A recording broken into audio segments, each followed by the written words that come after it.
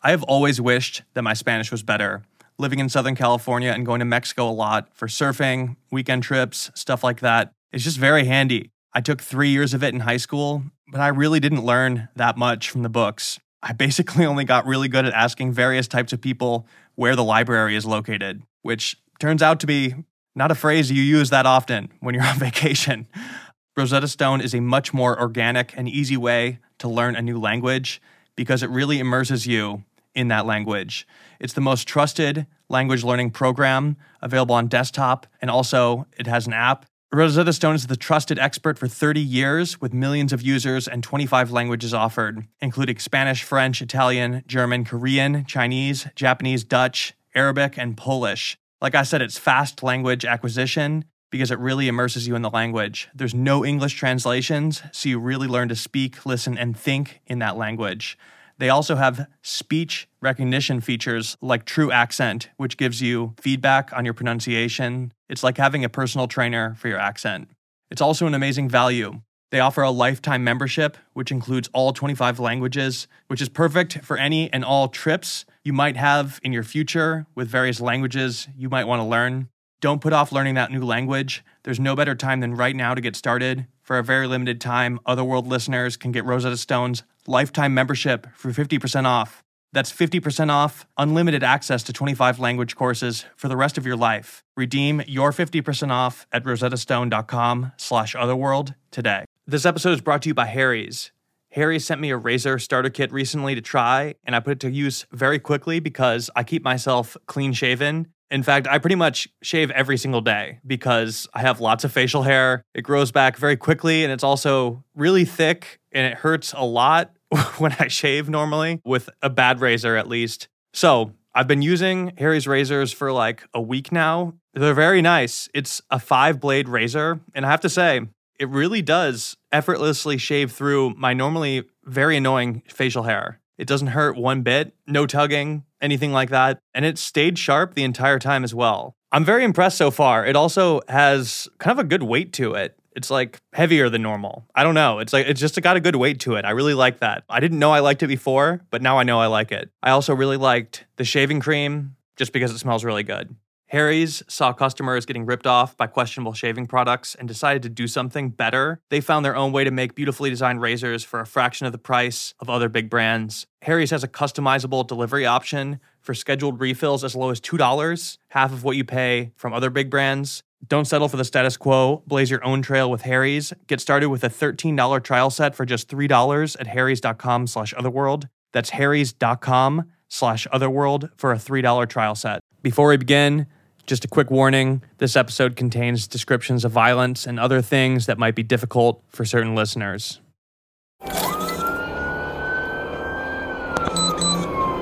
Welcome to Otherworld. I'm your host, Jack Wagner.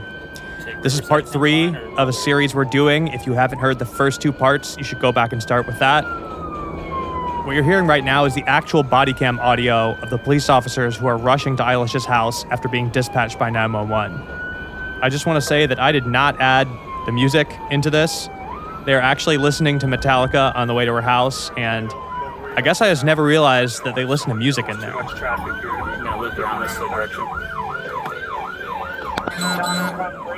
No idea where the suspect is. Who's around this having suspect drives a brown car, possibly a vehicle.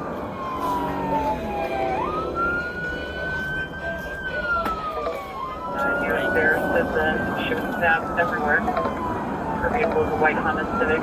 Should look up information, but nobody is moving. Eilish showed me the body cam footage and the police report of her case. It's extremely hard to watch, and there's no reason for anyone else to see this or even hear it. The only reason I'm mentioning it at all is to say that I've really seen it, and I know how lucid she was. I think some of the details in the last episode are so shocking and extreme that it might have even distracted from the fact that Eilish experienced something amazing while she was on the ground. She was shown a slideshow of her life on what sounded like a screen floating in the air, and then she was visited by 3 people she knows who are deceased. One being a murder victim that actually lifted Eilish up off the ground in order to find her cell phone. She was fully conscious and lucid when this happened. And if it weren't for the body cam, I think that she might even question it herself. But she's seen it, and so have I. And when the police arrived, she was alert, wide awake, talking coherently. I really do not believe she passed out or died or anything like that. I think she came very close, but that was it. Because in the body cam, she is very lucid and having a full, coherent conversation with the police when they show up. The story is about so many things, and just part of it is paranormal. But what happened to Eilish when she was laying there is really incredible to me.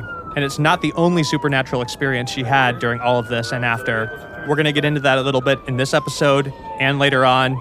But for now, let's pick back up exactly where we left off. Eilish had just called 911. John had left the house, and first responders are on the way. This is episode 40, Eilish Poe Part 3, and you're listening to Otherworld. What's the address?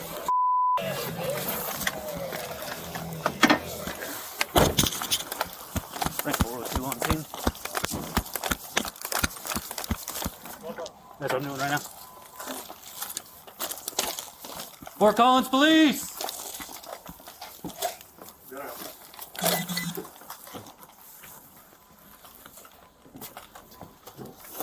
Fort Collins Police!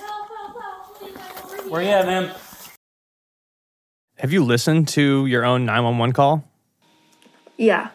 It's frustrating because I've said it a few times, but this was like a newly developed neighborhood. The address wasn't coming up. And so like the Fort Collins guy answers and he's like, I'm going to get us transferred to Loveland. And then the Loveland lady's like, no, I'm seeing it on your end. And I'm like in the background, like yelling the zip code. Yeah, that's transfer me to Loveland. Please let me talk first when they answer. 911, what is the address of the emergency? Fort Collins is the transfer. Tiger Cat Avenue with the stabbing. Okay. Can you repeat the address for me one more time? Tiger Cat Way. 8054. Okay. And what happened? I've been stabbed by my ex-boyfriend. This is Fort Collins. I'm still on the line. I'm not sure if that's going to be a valid address. I can't find it either. I thought it was your area. Fort Collins. I got it in Fort Collins, and I'm showing it to yours. Do you want me to drop it? Yeah, drop it. Do you see it? Yeah, I've got it. Okay. Okay, I got it here. Thanks. Ma'am? Yep. Where is he right now? I don't know. I think he left. A minute and a half into the call, finally, they're like, okay, yep, got the location, sending it to the police now. It took like 7.5 minutes total for the police to show up. And then after the police had showed up, it was like another like 5 minutes before the EMTs showed up. So like probably, 12 to 15 minutes of like no medical attention. So once the police arrived, or like 7 or so minutes later, they start like taking my clothes off, everything. They had to cut my shirt off, cut my bra off. And I'm like apologizing profusely because I was carrying my rabbit's litter box. There was bunny shit everywhere. I'm covered in it. And I'm literally saying this to the police. I've watched the body cam footage and everything. Like, I'm really sorry for the smell. I was taking out my bunny's litter box. And they, like, don't care, of course. There were 2 cops initially on the scene. Several more came in. They initially, like, had surrounded the house. And then one of them, like, stood in the stairway with a gun pointed up, like, just in case, like, he went upstairs or anything like that. They were just looking around the house, making sure he was gone, everything, asking me questions, just trying to keep me, like, conscious. The last thing they wanted was for me to go unconscious at that point. When you're dying, like, actually dying, not like a chronic thing, but like a very sudden thing like this, you start losing your senses. So it was like, when I was on the phone with 911, everything, I could see, I could hear everything. I could taste. I had horrible horrible taste in my mouth. I felt like when it was right after the police showed up, right after my body realized, like, okay, you're actually safe, I started losing my vision. Even when my eyes were open, it was black.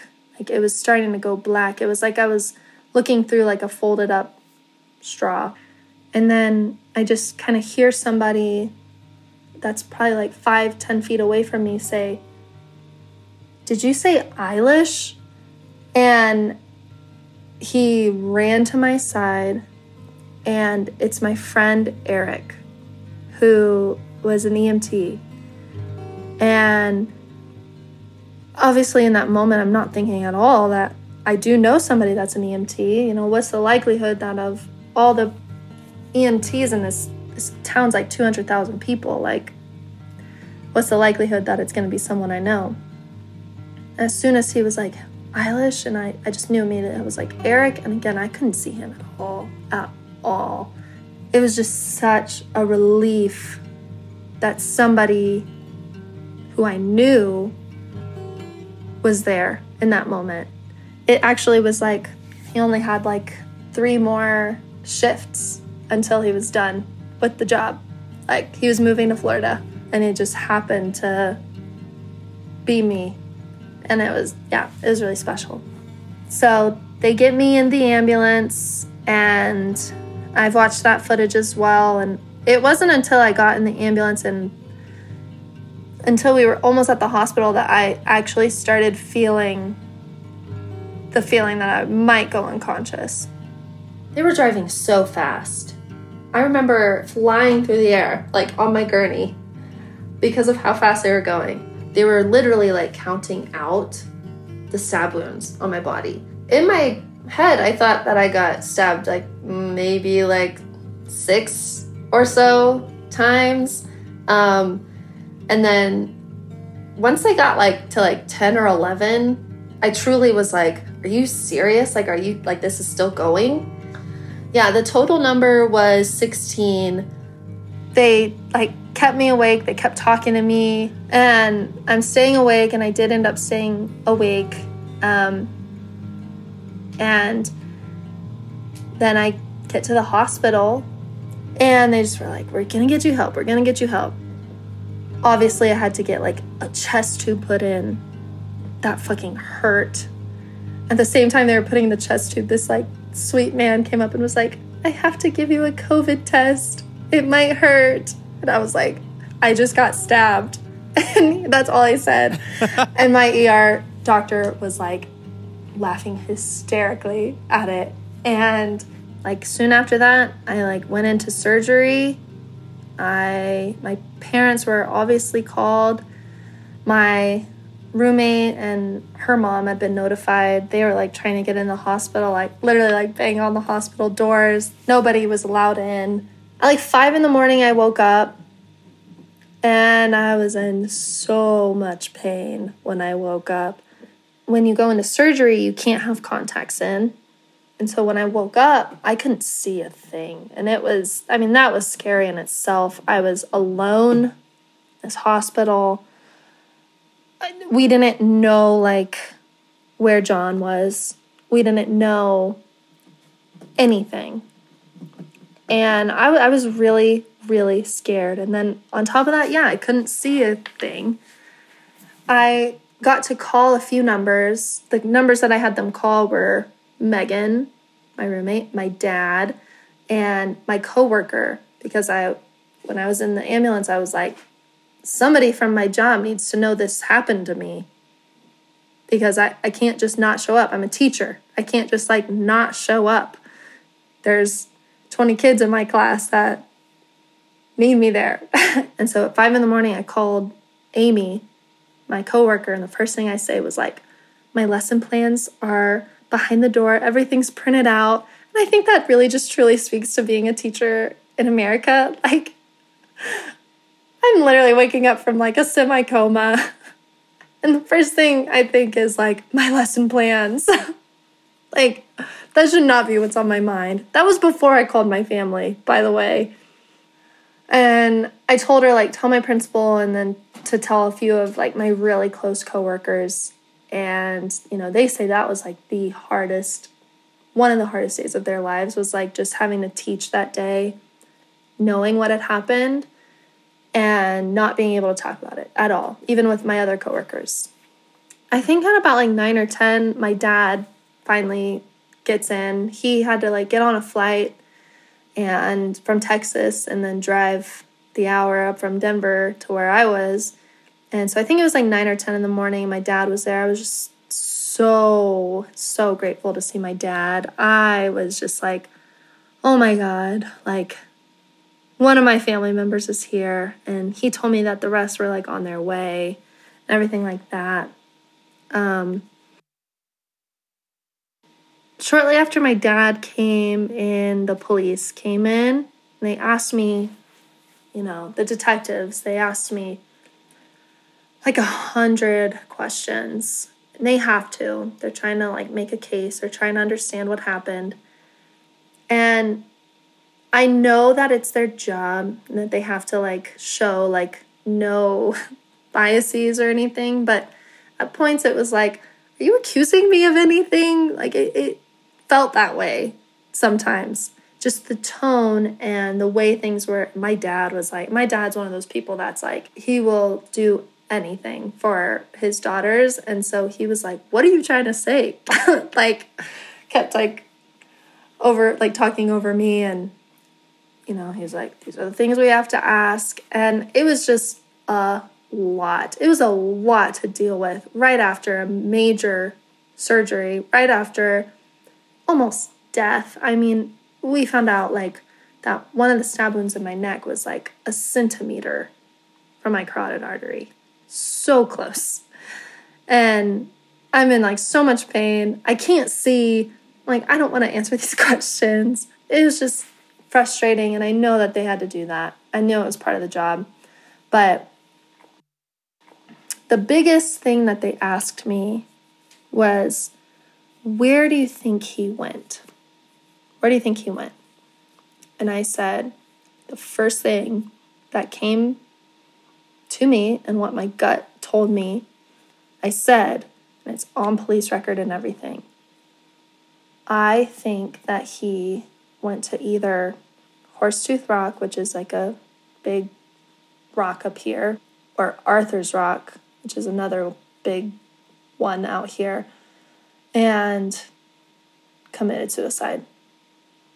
He specifically asked, like, why do you think that? And I was like, well, if he was to do something like this big, big thing to me, that he was also going to do it to himself. Like, he wasn't just doing this to get caught, to just be like a murderer. It was going to be a murder-suicide. And I truly believe that. And it's all on record. And it even says in the police report, it's like, I found that kind of strange, blah, blah, blah. And at that point, I didn't know anything. I hadn't been told any details. This is November 5th. They came back a few hours later, and he was like, we found his body. And it was at the base of Arthur's Rock. And it's an apparent suicide. He jumped off of Arthur's Rock. And my dad was just crying. He was so relieved. I felt like weird. I didn't feel relief. I did, but I also felt like just this strange sensation in my stomach of like, I'm going to throw up. And like my first instinct was like that they were going to find it suspicious that I thought that. And that I was going to somehow be in on it or something stupid like that. But they didn't, obviously. I mean, that was just my anxiety brain talking. They were just like, it's interesting that, like, you predicted that. Yeah, it was strange.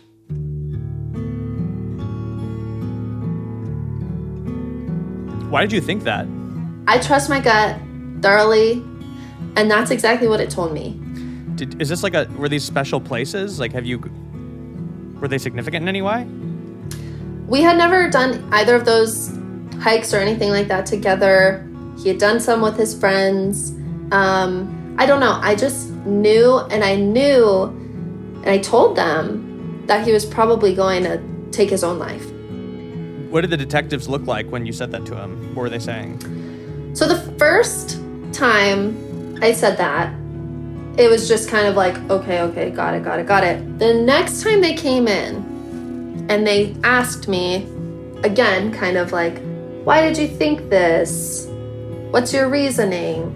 That kind of stuff. And I basically was just like, I don't know. That's just what I think. There's not like a ton of reasoning to it. It's just what my instinct is telling me. And my dad even caught on to it, like, why are you asking her this so much? And they couldn't tell me yet until they had fully confirmed like that was him.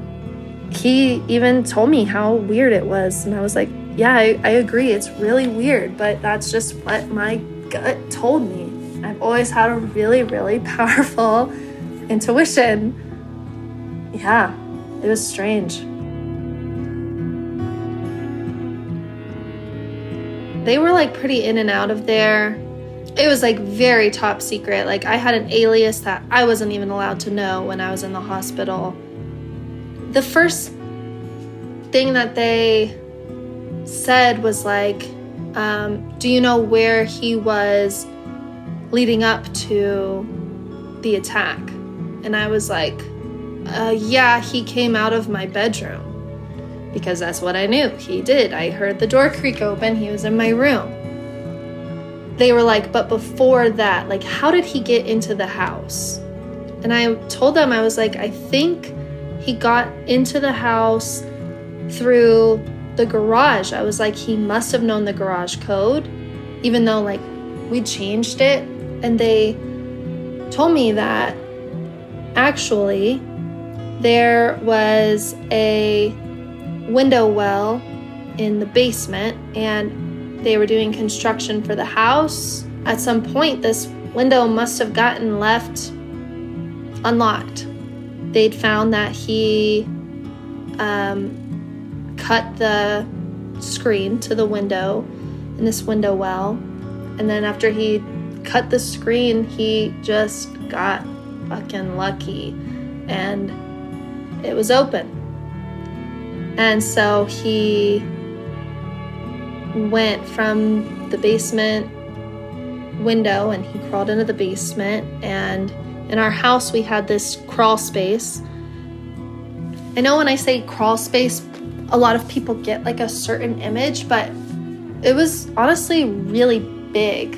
Like the basement was really big in itself, but there's this door and it wasn't like at the bottom of the floor of the basement. It was like 2 feet up.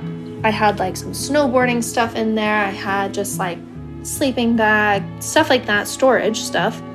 But you have to kind of like push up to get in there.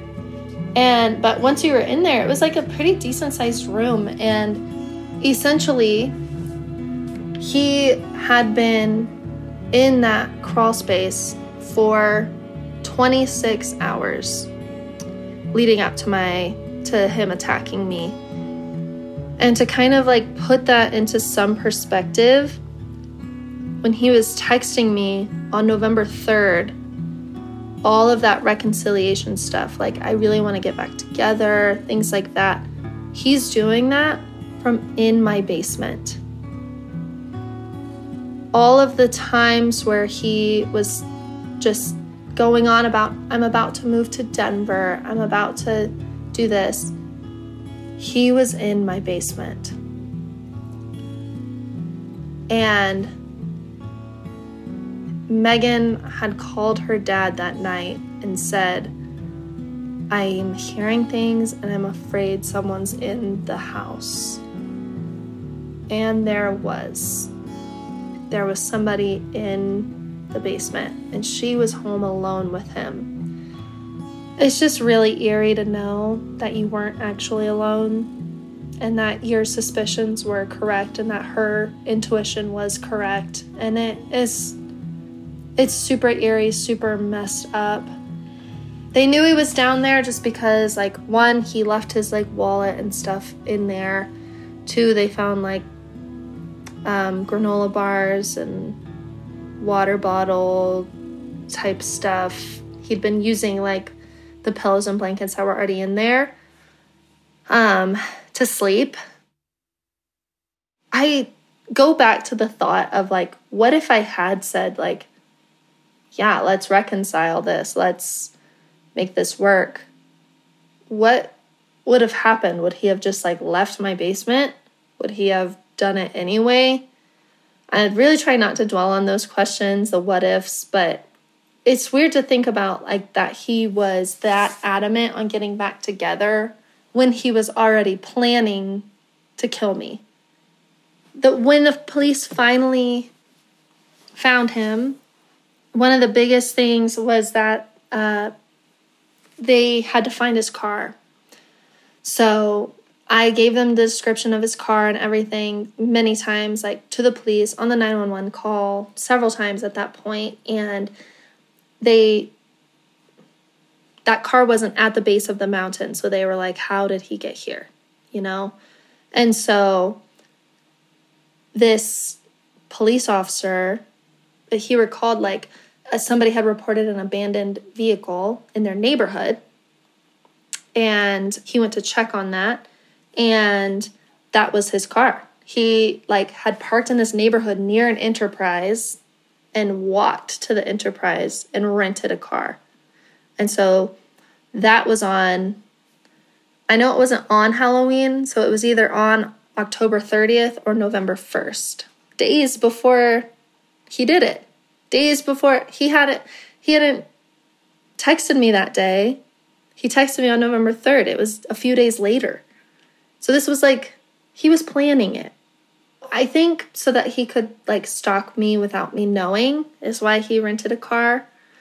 Because I would recognize his car anywhere. Even now when I see that car, even though obviously I know he's dead, it's still my instinct of like, I get scared. I'm like, like I see that car because it was like a brown Kia Soul, like a pretty distinct car. And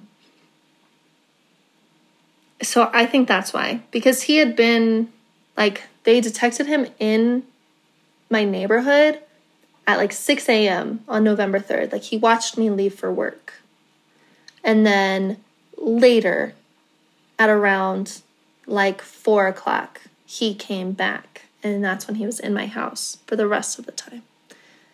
Immediately after he'd stabbed me and attacked me and everything, he went to the mountain to jump. And hikers saw him and they noted that it was strange that he didn't have a flashlight or water or anything like that.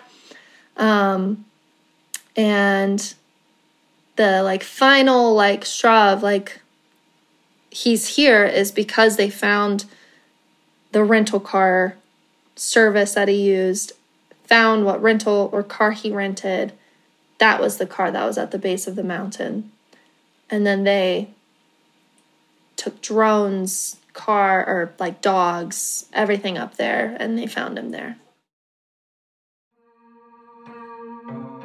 So one thing that was like a big shift in my life when I was in the hospital was that my entire life, up until the attack, I have been like a very naturally lucid dreamer. Not in like an exciting way, I don't think, but in some way where people are like, yes, I could make myself fly and things like that. I wish I could have done that, but it would be like, you know, those stupid dreams that we all have where you're like back in high school and you failed this test or you're late to class or, you know, stuff like that. But I can literally talk myself out of those dreams and be like, Eilish, you're a grown-ass adult. Wake up and wake up. Things like that. I've always been able to do that. But when I was in the hospital, I stopped dreaming completely. I mean, I'm sure I still was dreaming, obviously. I don't remember my dreams anymore. Then when I was out of the hospital, the police investigation was still open, technically. And while it was still open, until they could prove that like John was acting alone, that there wasn't anybody else that knew anything, there wasn't anybody else involved. I had to live in a non-disclosed location. So I lived with my roommate's mom, and we both did. We both stayed there. In late January, early February, I decided to move back into Megan's house just to try to be there.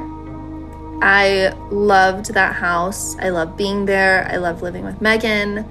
It was like being with a sister 24/7, and I really wanted to give it a try. And so it'd been like 3 months at this point, I guess, and I'm still not having any dreams. I'm not having nightmares, really. Once I started being in Megan's house, you could just feel the awful energy in the home. They'd saged it and things like that a million times. Megan's pretty spiritual, and so she could feel that energy as well. And it would be like you would go into the basement and it would just, your entire chest would just tighten. It was really disturbing. I completely stayed out of the basement the entire time that I was there. In the exact spot where everything happened, it just would go cold. It would feel horrible. And it wasn't just for me. It was for several people. I brought several people into that house, and 2 people had no idea that that's where it had happened. And I'd be like, let's go upstairs. Like, that's where my room was and everything. So we'd be walking up there and they'd be like, did it happen right here? They could feel it too, that the energy there was so powerful that they could feel like that's exactly where everything went down. I didn't sleep in my room a single time. For the next like month and a half that I lived with Megan, I just could not be in there for longer than like to change my clothes, because I just felt like John was watching me in that room. I just could not shake it. I would like get my clothes, pick out an outfit, and then leave and go to Megan's room down the hall. I just truly hated being in there, because it was just like I think it was just because it was like one of the last places that I have a reference of him in there, because he came out of my room when everything happened. I would touch the door handle and I would just feel like sick, nauseated, because I just could think of him touching that door handle to open this door to come down those stairs and attack me. So I would sleep in Megan's room, like with her, every single night for a really long time. And when I was there, I would have really intense dreams that involved John. For a while, they were just dreams. Like, he would just be kind of staring at me from a distance, probably like 20 feet distance in the dreams. And he was just like there. He wouldn't say anything. He didn't have an expression. It was a lot like in the moment when I was being attacked, where he didn't say anything, didn't have any like facial movement. And I would just be yelling at him, why did you do this? Why did you hurt me? Like, you're a fucking coward. You know, just yelling at him. And for a long time, I was having those dreams, probably like 3 or 4 nights a week. And at one point, I would guess that probably I'd been living there for 2 weeks, and I started having more intense dreams with him where he would like get close to me, try to touch me, and then I would like back away, or like there's one specific one where we're sitting on a bench, and in the dream, like, it's a normal park bench where like 3 people could fit on, and he would like try to reach out and touch my shoulder, and I would like make the park bench longer, and he'd be like really far. And so I was like separating myself from him. And again, no words or anything like that, but only when I was in Megan's house, like we'd sleep at her mom's house, it wouldn't happen. I'd sleep at my parents' house, it wouldn't happen. It was only at Megan's house that I was having these dreams with John. And finally there was one night where he did speak to me, and I said something along the lines, more in a calm voice. I really, in these dreams, I cannot stress enough that I was like screaming at him. I was so pissed. I mean, rightfully. But I finally was just like, I need to know why you did this. I can't have any closure. I'm still here. You don't have to live through this. I do. You did this to me. And he just asked a question like, how can you not see it? And I was just thinking, and like, what do you mean? See what? And he said, like, I did this because I'm still in love with you. I'll always be in love with you. And, you know, I think that's bullshit. I just said, no, you can't love somebody you do that to. And it was one of those things where it's just like, if I can't have you, no one can. And I had a few more like that, having conversations with him of like, I didn't want to do this. You made me do this. And things like that, which sounds exactly like something he would actually say. It doesn't sound like, you know, when you have dreams of people and they're saying weird things, like that sounds like verbatim what he would actually say to me. And it kind of like makes my eyes water up, like thinking about it, not in a crying way, just in an eerie way, that I really do feel like I was able to communicate with him a little bit after he had passed. After like 3 of those dreams, I stopped having them completely. Sometimes still I'll get like the nightmares where it's like I'm reliving it, just the entire attack itself. Or I'll be in my room and he'll come through my bathroom door and have a knife and things like that. It's always John, it's never anybody else. But those dreams that I had in Megan's house, I've never had any other dreams like that where I was communicating with a dead person. I mean, do you think they were dreams? I think that on some level, he's tethered there. I think his soul is tethered to that house because just the energy is so off there, for one.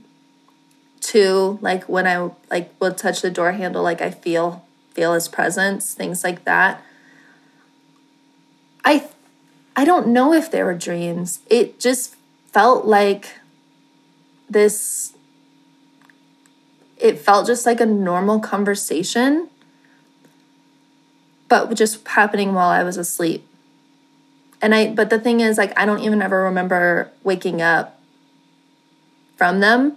I just remember them being over. I don't feel like I was actually dreaming. It just felt like this is over now. And then several hours later, I wake up. So I don't know. Maybe they weren't dreams. Maybe they were just like a really long distance phone call. Were they helpful? I don't know. Some of it was helpful. Like, I do feel like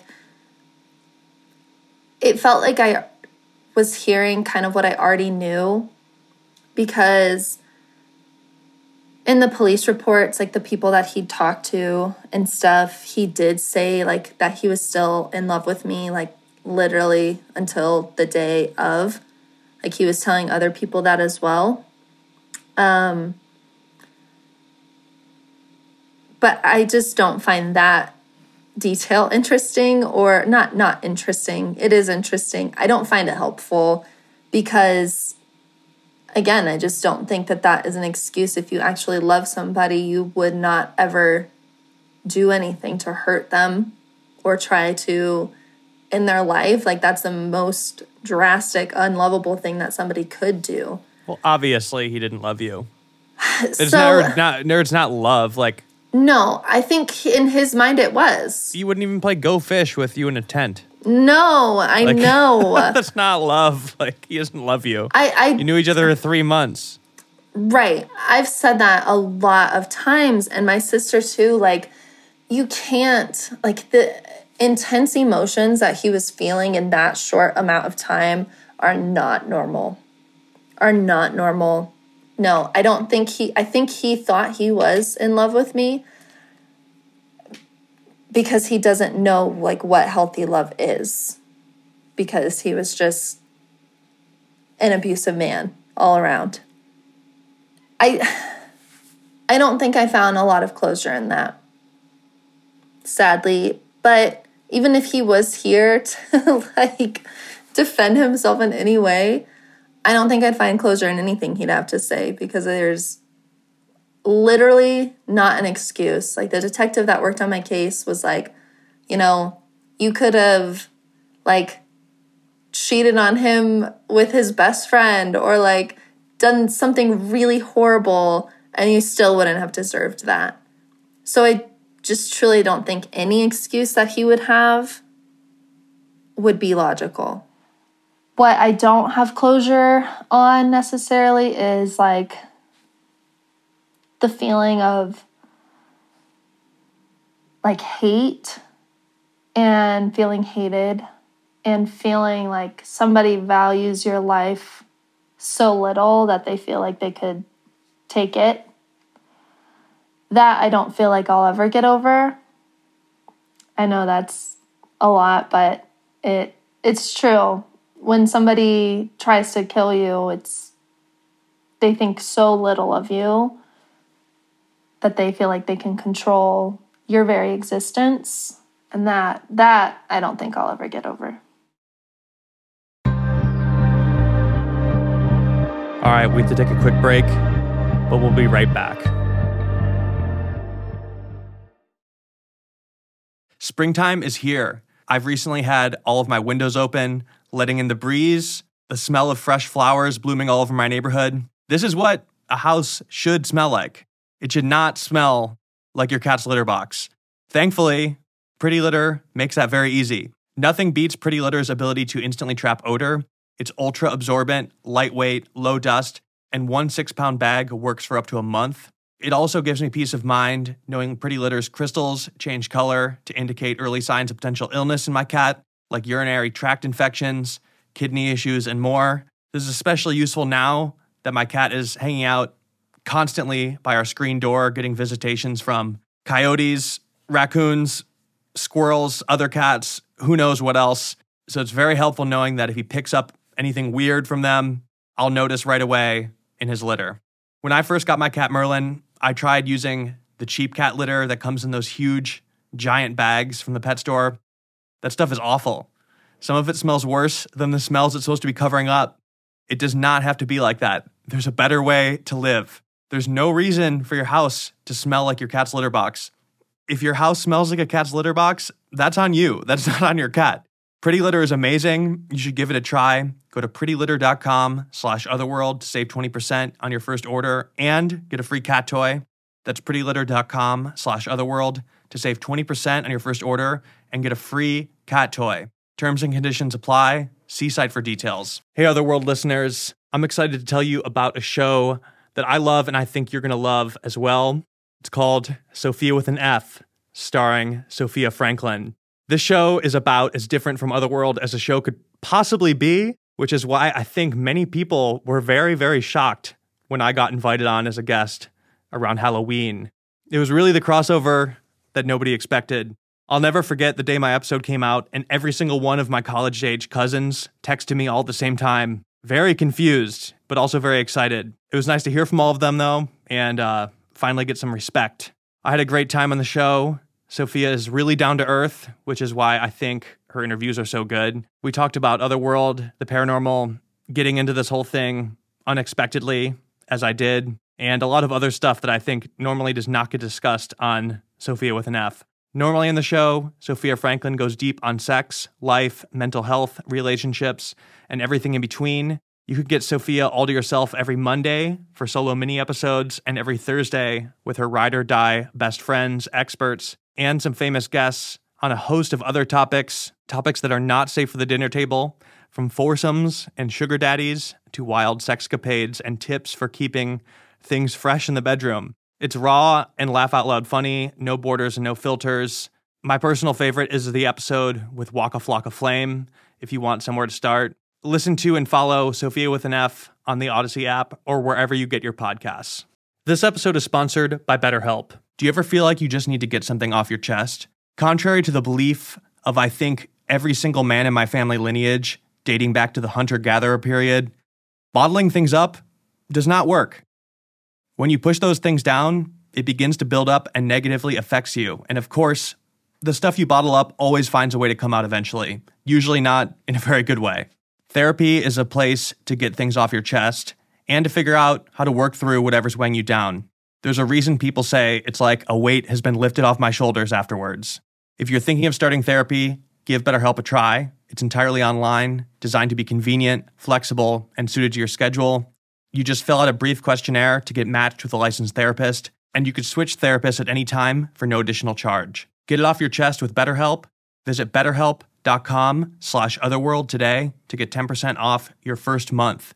That's BetterHelp, HELP.com/Otherworld. Your brain needs support, and new Ollie Brainy Chews are a delightful way to take care of your cognitive health.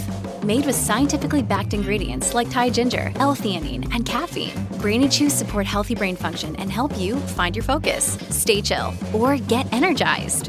Be kind to your mind and get these nootropic chews at ollie.com. That's OLLY.com. These statements have not been evaluated by the Food and Drug Administration. This product is not intended to diagnose, treat, cure, or prevent any disease.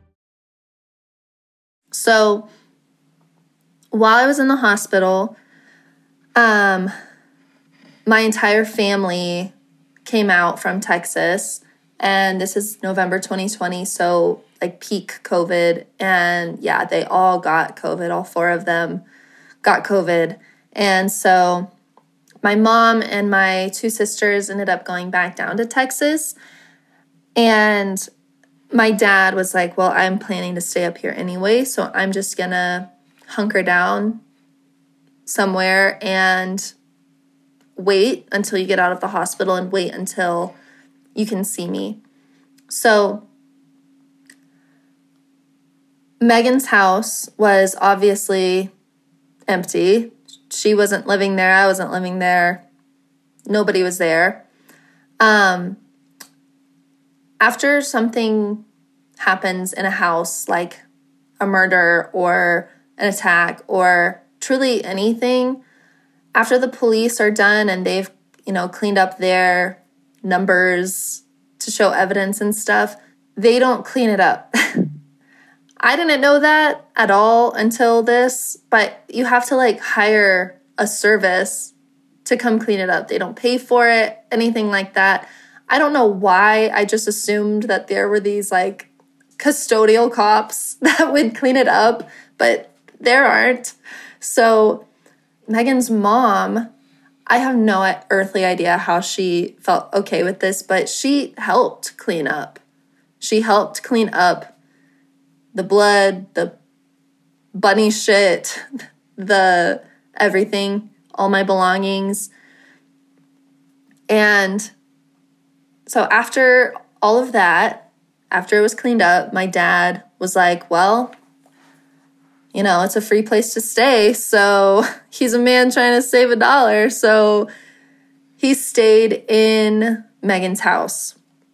And can we just take a second to acknowledge that that's the most insane dad thing I've ever heard in my entire life on so many levels? Are you telling me that your dad stayed in the house where you were attacked not fully cleaned up because it was a good deal? And did he have COVID?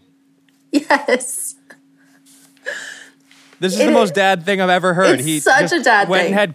Went through COVID alone in the house where his daughter had just been almost killed. Yeah. Yep. And that's exactly what it was. He was like, well, I could pay $80 a night for an Airbnb, or I could stay in this house for free. Still a good house. A house is a house. He was like, it's got everything I need. There's a kitchen.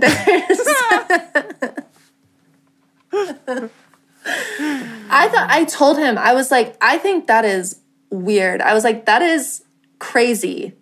How are you okay with this? And he was just like, I mean, all I'm doing is just laying in bed. Like, he literally he stayed in Megan's room.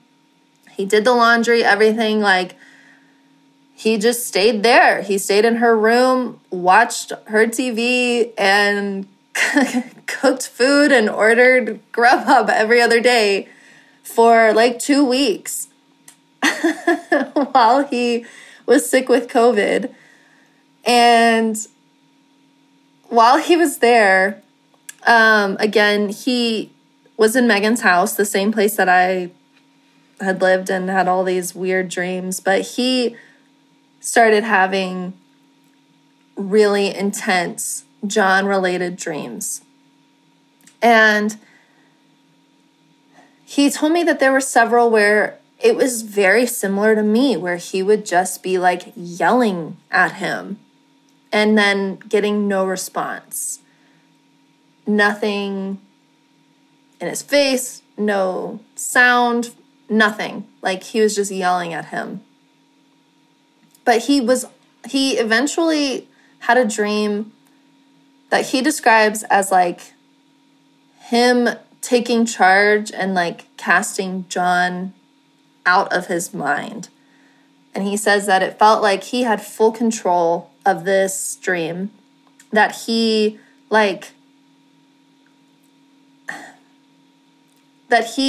just basically was making him get further and further and further until he was completely gone. And when he described it, I remember him saying something about it being like a really big version of John at first. Like, my dad was really small and John was like really big. And he just had to cast him away, and he just kept having to say something to make him get farther and farther and farther and smaller and smaller and smaller until he was gone. And he said after that he didn't have any more of those dreams, but he said that for like a week, John was coming to him every single night in his dreams. And at that point, like, we knew he was dead. We knew everything like that. I'd been in the hospital for 5 days, I think, at that point. And so a week after that, he was having these reoccurring dreams until he just was like, fuck off. Like, I refuse to let you be in my mind anymore. And I asked him about it, and he didn't tell me much, but he just said that he sometimes still has or sees John in his dreams. But he's never told me about those. He's only told me about the ones that happened like in Megan's house. And again, I just truly think that John's soul and spirit is there. I can't even hardly be in that house because one, it is probably just me reliving what happened there, but two, it just is this overwhelming feeling that he's there, that he is there. And my dad felt the same thing. That is really interesting because what he did to get rid of John sounds very similar to something that I've heard come up on the show before a couple of times. And not only that, I think it's interesting because it's like, you know, a skeptical person listening to this could easily be like, look, she has PTSD. She's traumatized. Of course, she's scared to be in a room and she's having these nightmares. She went through this horrific thing. But sure, your dad is having these dreams too, and seems to be casually living in this house, like making macaroni and cheese 5 feet away from the pool of blood where you got attacked. He doesn't seem to be bothered at all by this stuff, yet he's still having the same dreams, you know? He kept texting me like, when is somebody gonna come fix this hole where your head got bashed in? Literally all dads are like that, I think. I think that's just universal across the board. I don't know.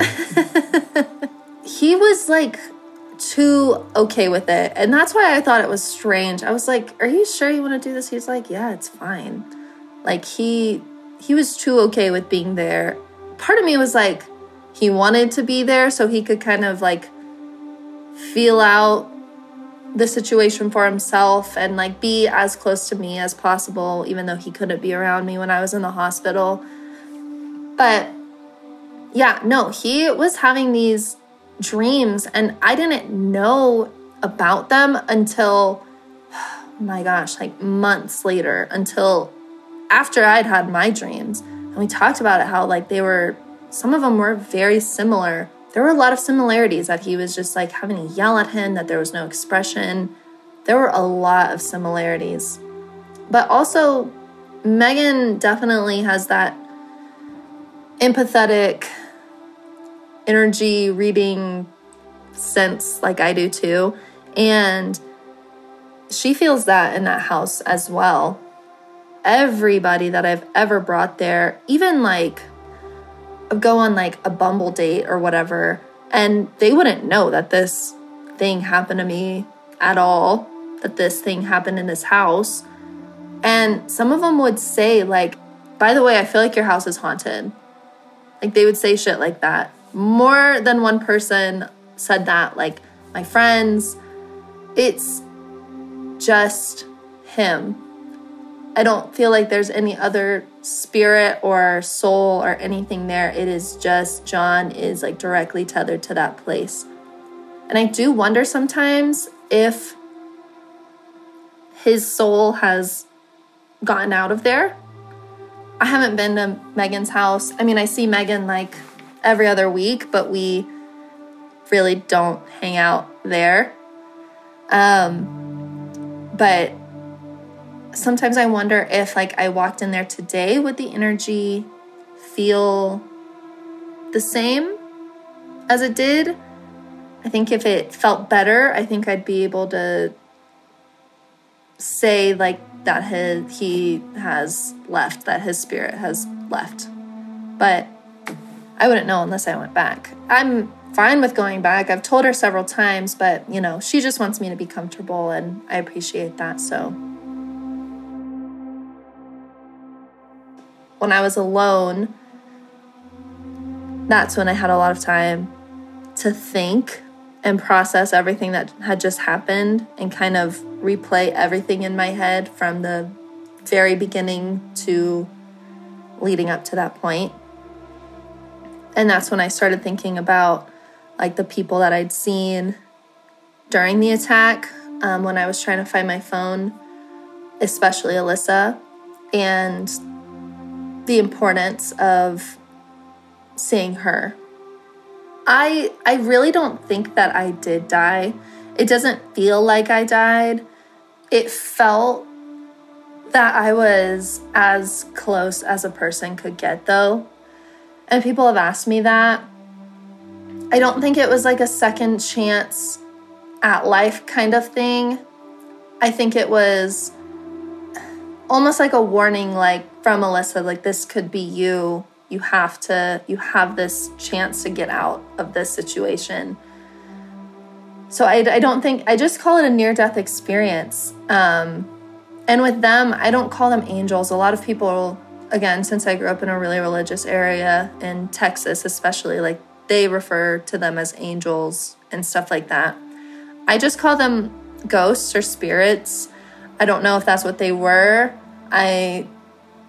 But that's what I call them.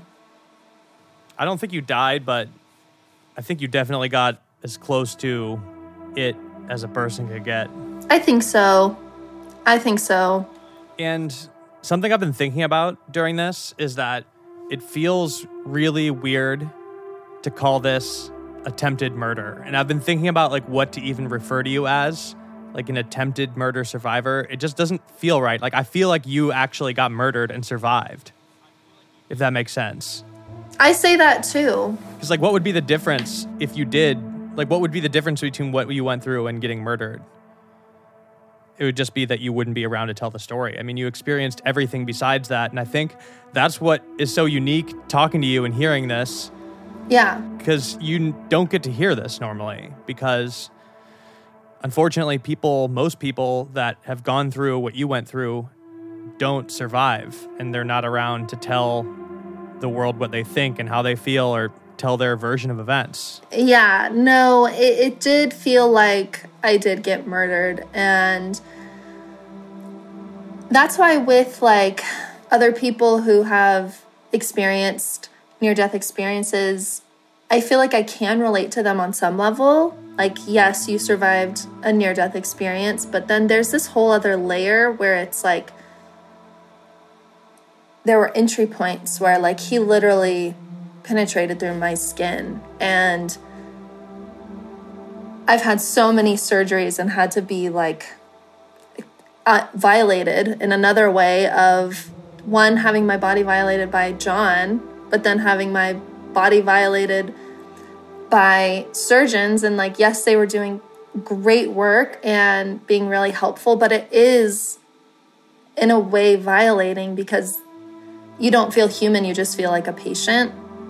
And that's one thing that a lot of people don't get. Another thing, like I had to play dead while I was actually dying.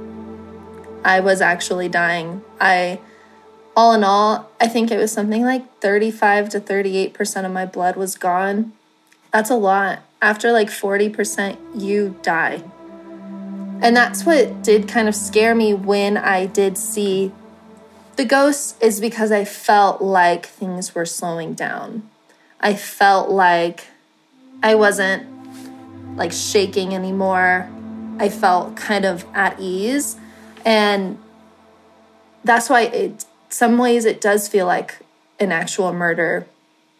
And I call myself like a murder victim or a murder survivor because, yeah, attempted murder just doesn't even sound just. It doesn't sound like it. It's not enough because it was so close. A big reason, like I've said, of me not wanting to discuss this on a show or whatever is the sensationalism of it all, the shock value. I mean, people think that trauma is sexy. It's a weird thing that people here are like a little obsessed with. Another thing, and I mean, there's a million things. I get asked questions like, why didn't you have pepper spray? Do you have a dog? Do you have a bat by your bed? Things like that. Or do you do these things now?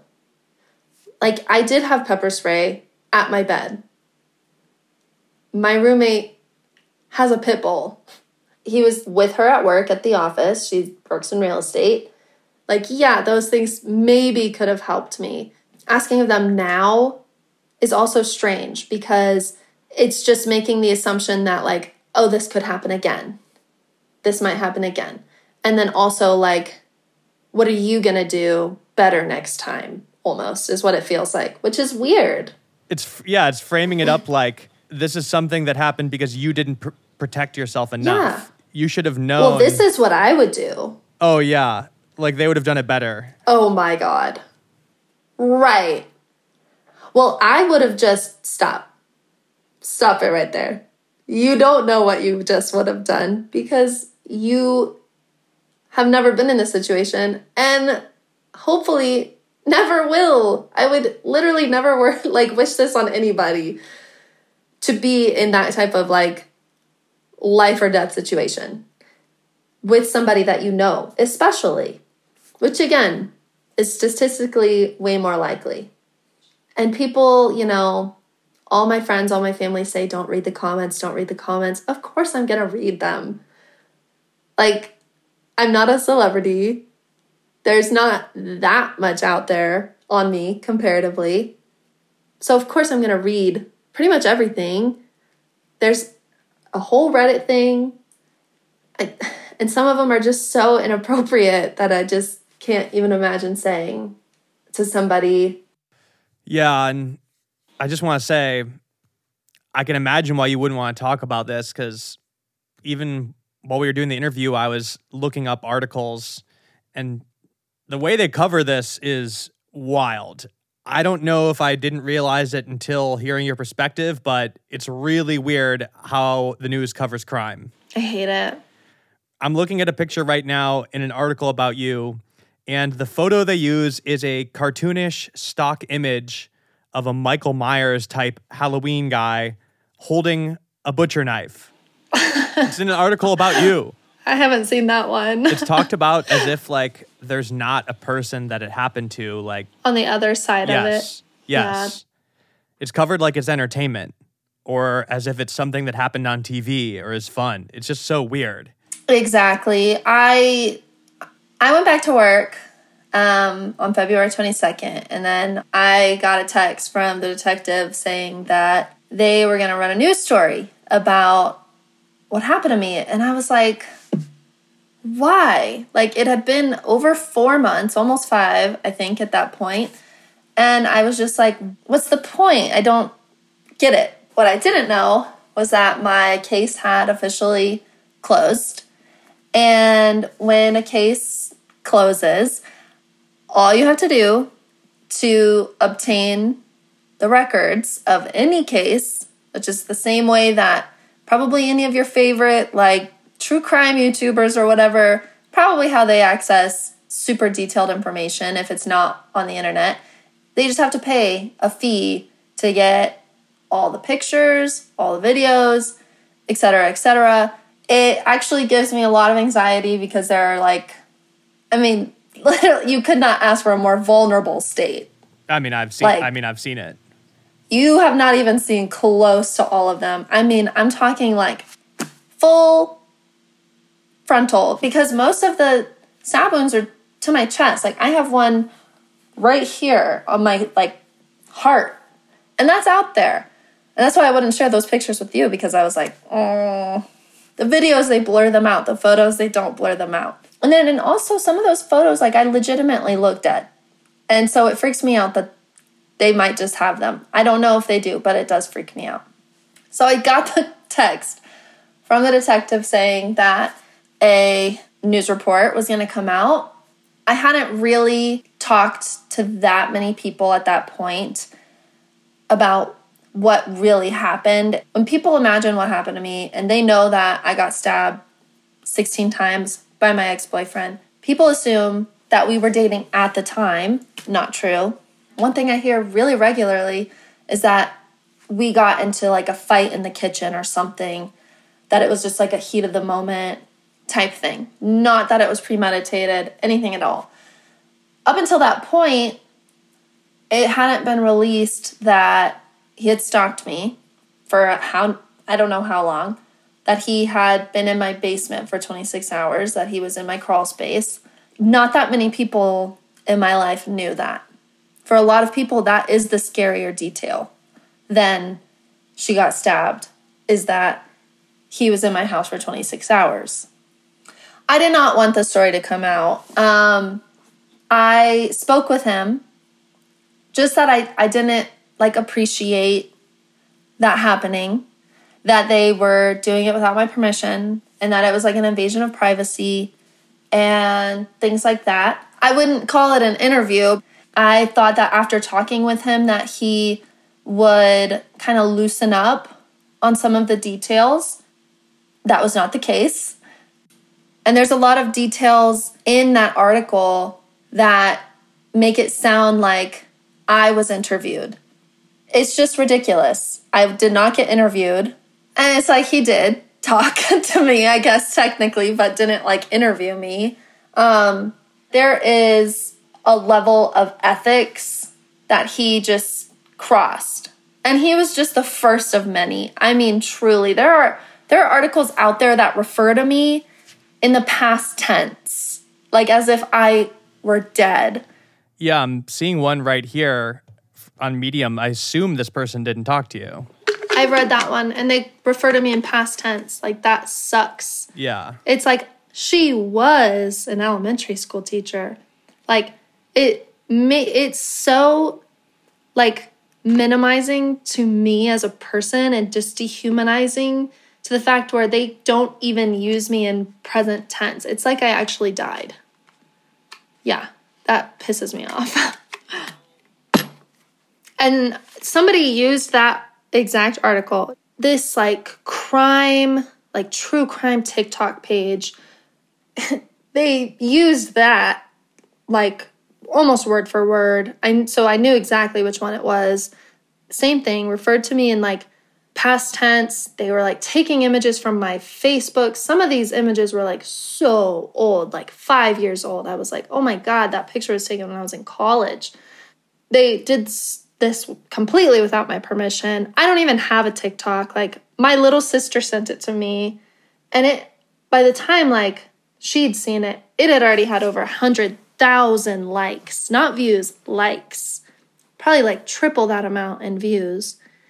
And I didn't even, like, dare look at the comments, but I was like, I put it out on, like, all my social media. I was like, go to this, report it, comment, get them to take this down, and they did. But it's just like, that shouldn't be a thing. Like, they shouldn't just be able to just talk about me without my permission, as if I'm not alive, one, in past tense, two, without my permission completely. I wouldn't have allowed it. Yeah, and it's funny you say that Medium article that refers to you like you're dead. It's like, I don't know, when you're kind of like treating stories in that way, it's sort of like, what's the difference to them? They probably would rather, it would probably make a better story for them if you were, but. I know. I've thought that several times too. Like, one of the, like, cool things about this is that I didn't die, like, that I'm here to tell the story and stuff like that. And so it's really hard to see when articles do that, or anytime they give him any sort of, like, and we can get into it next time about, like, what specifically he was searching. I have his entire, like, search history on my phone because the police sent it to me. I just have, like, an email file of it. They were, like, almost giving him some, like, civility in it. Like, they were making it seem like he was a heartbroken ex-boyfriend. Actually, one of them specifically does that. I'll send it to you. There's a video where they're like, heartbroken ex-boyfriend, blah, blah. I'm like, how many of us go through heartbreak? Every single person, like, that's ever been in a relationship and been broken up with or breaks up, like, there's heartbreak. Everybody feels that way. That's not an excuse. That's not an excuse. It's not an excuse that, like, we dated during, like, peak pandemic either. Like, that's still messed up no matter what the circumstances are. Like, nothing should have led up to that. And, like, that same video, they said, like, he was waiting in the basement, ready to pounce. And I was like, ew, why would you word it like this? I'm a person, like, and that same dude that did that article, he made it sound like he interviewed me because it was like, Poe says that she's excited to get back to work. And I just talked with Eilish, and I was like, the reason I talked to him is not for an interview. I was, like, telling him off. They, like, literally were, like, pulling quotes from my Facebook, like, fully, like, so excited to be my job, so lucky to be here, da-da-da-da. Like, they were literally, like, pulling from my Facebook and saying it as if I did an interview with them. I didn't. this like little indie podcast that was called From What the Fuck or something like that. That's what it's called. They like covered my story, and they didn't respond to me, but they responded to my dad, who like sent this like really like heartfelt like, you are re-traumatizing my daughter. You are having no respect for her boundaries and for her existence. You're telling like this story, like part of it was like some of the stuff that he'd searched was like why COVID relationships don't work out, something like that on fucking Reddit. And she was just like, oh, that's so sad. Are you kidding? You're giving him like any sympathy? No. Like, they don't think I'm ever going to hear it. That's the problem. But I do, because I'm not a famous person. So you Google me, there's only like 10 things that come up. I've probably seen all of them. I'm not like a famous person who's got like 8,000 articles, like when you search my name. I'm not a famous person. I'm not like significant to people outside of like my bubble, like my space. Like, people don't know me. I'm not like a celebrity. It's not like a big serial killer case or something like that, like fucking Jeffrey Dahmer. They just can do what they want because the laws are super loose around like victims' rights, and they will continue to do what they want. Like, even though I've declined that story with Lifetime like several times now, they could still run it. They just wouldn't do it with me. Because once it is in the public domain, which it is, as soon as the case closes, you just have to pay a fine to get the records and everything. And that's it. You have it. You have full access to it. They don't need my permission to talk about it, just like they didn't need my permission to talk about me on the news or anything. There's no, like, I would have more rights if I had died. Like, actually, my family would have more rights if I were dead than I do as an alive person. Yeah. Wow. Next time I'll talk to you about, like, more about being in the crawl space, the significance of, like, what he was watching in there. Yeah. It was really strange. Like, the stuff about, like, him moving to Denver, like, he actually was going to look at an apartment. Like, he had booked an apartment like session the next day. Like, I still don't know if it was like, depending on how this text goes, I'm gonna kill her or not. I have no idea. I'm not ever gonna know. There's not a lot of closure in that sense, but like, there are some weird, really weird details like that. Do not forget that. And then I also, let me write it down. When do you loop back to Spain? I was gonna ask you that. Another good question. We got to talk about all this next time when we're actually recording. This is, oh my God. I mean, I'm technically still recording on Zoom, but I'll let you go get dinner. Have fun. Thank you for talking to me, and we'll just figure out another day to finish up. Perfect. Sounds good. All right.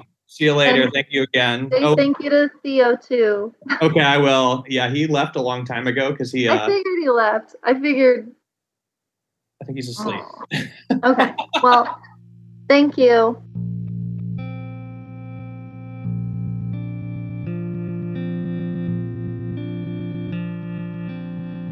Once again, thank you to Eilish for telling her story. We're going to be back next week with part 4, but also, I believe I'm going to have Eilish join me on the Patreon this week for a bonus episode to chat about what it's like having all of this come out finally, to talk to her about some things that didn't make it into the series, and go deeper into some things that did. If you want to hear that, you can go to patreon.com/otherworld to sign up. This has been Eilish Poe, part 3, and you've been listening to Otherworld. Otherworld is executive produced and hosted by myself, Jack Wagner. Our theme song is by Cobraman. The soundtrack of this episode is by Juice Jackal and North Americans. This episode was edited by myself and engineered by Theo Schaefer. Our artwork is by Cul-de-sac Studios. Please show us your support by subscribing, leaving a 5-star review, and telling your friends about Otherworld. If you want to hear bonus episodes of the show, like I said, you can become a patron at patreon.com/otherworld. Our social media is at otherworldpod on Instagram and Twitter. Thank you to the team at Odyssey, JD Crawley, Jenna Weiss-Berman, Leah Reese-Dennis, Rob Morandi, Eric Donnelly, Matt Casey, Casey Klauser, Maura Curran, Josephina Francis, and Hillary Schuff. Follow and listen to Otherworld for free on the Odyssey app or wherever you get your podcasts. And finally, if you or somebody you know has experienced something supernatural, paranormal, or unexplained, you could send us your story at stories@otherworldpod.com.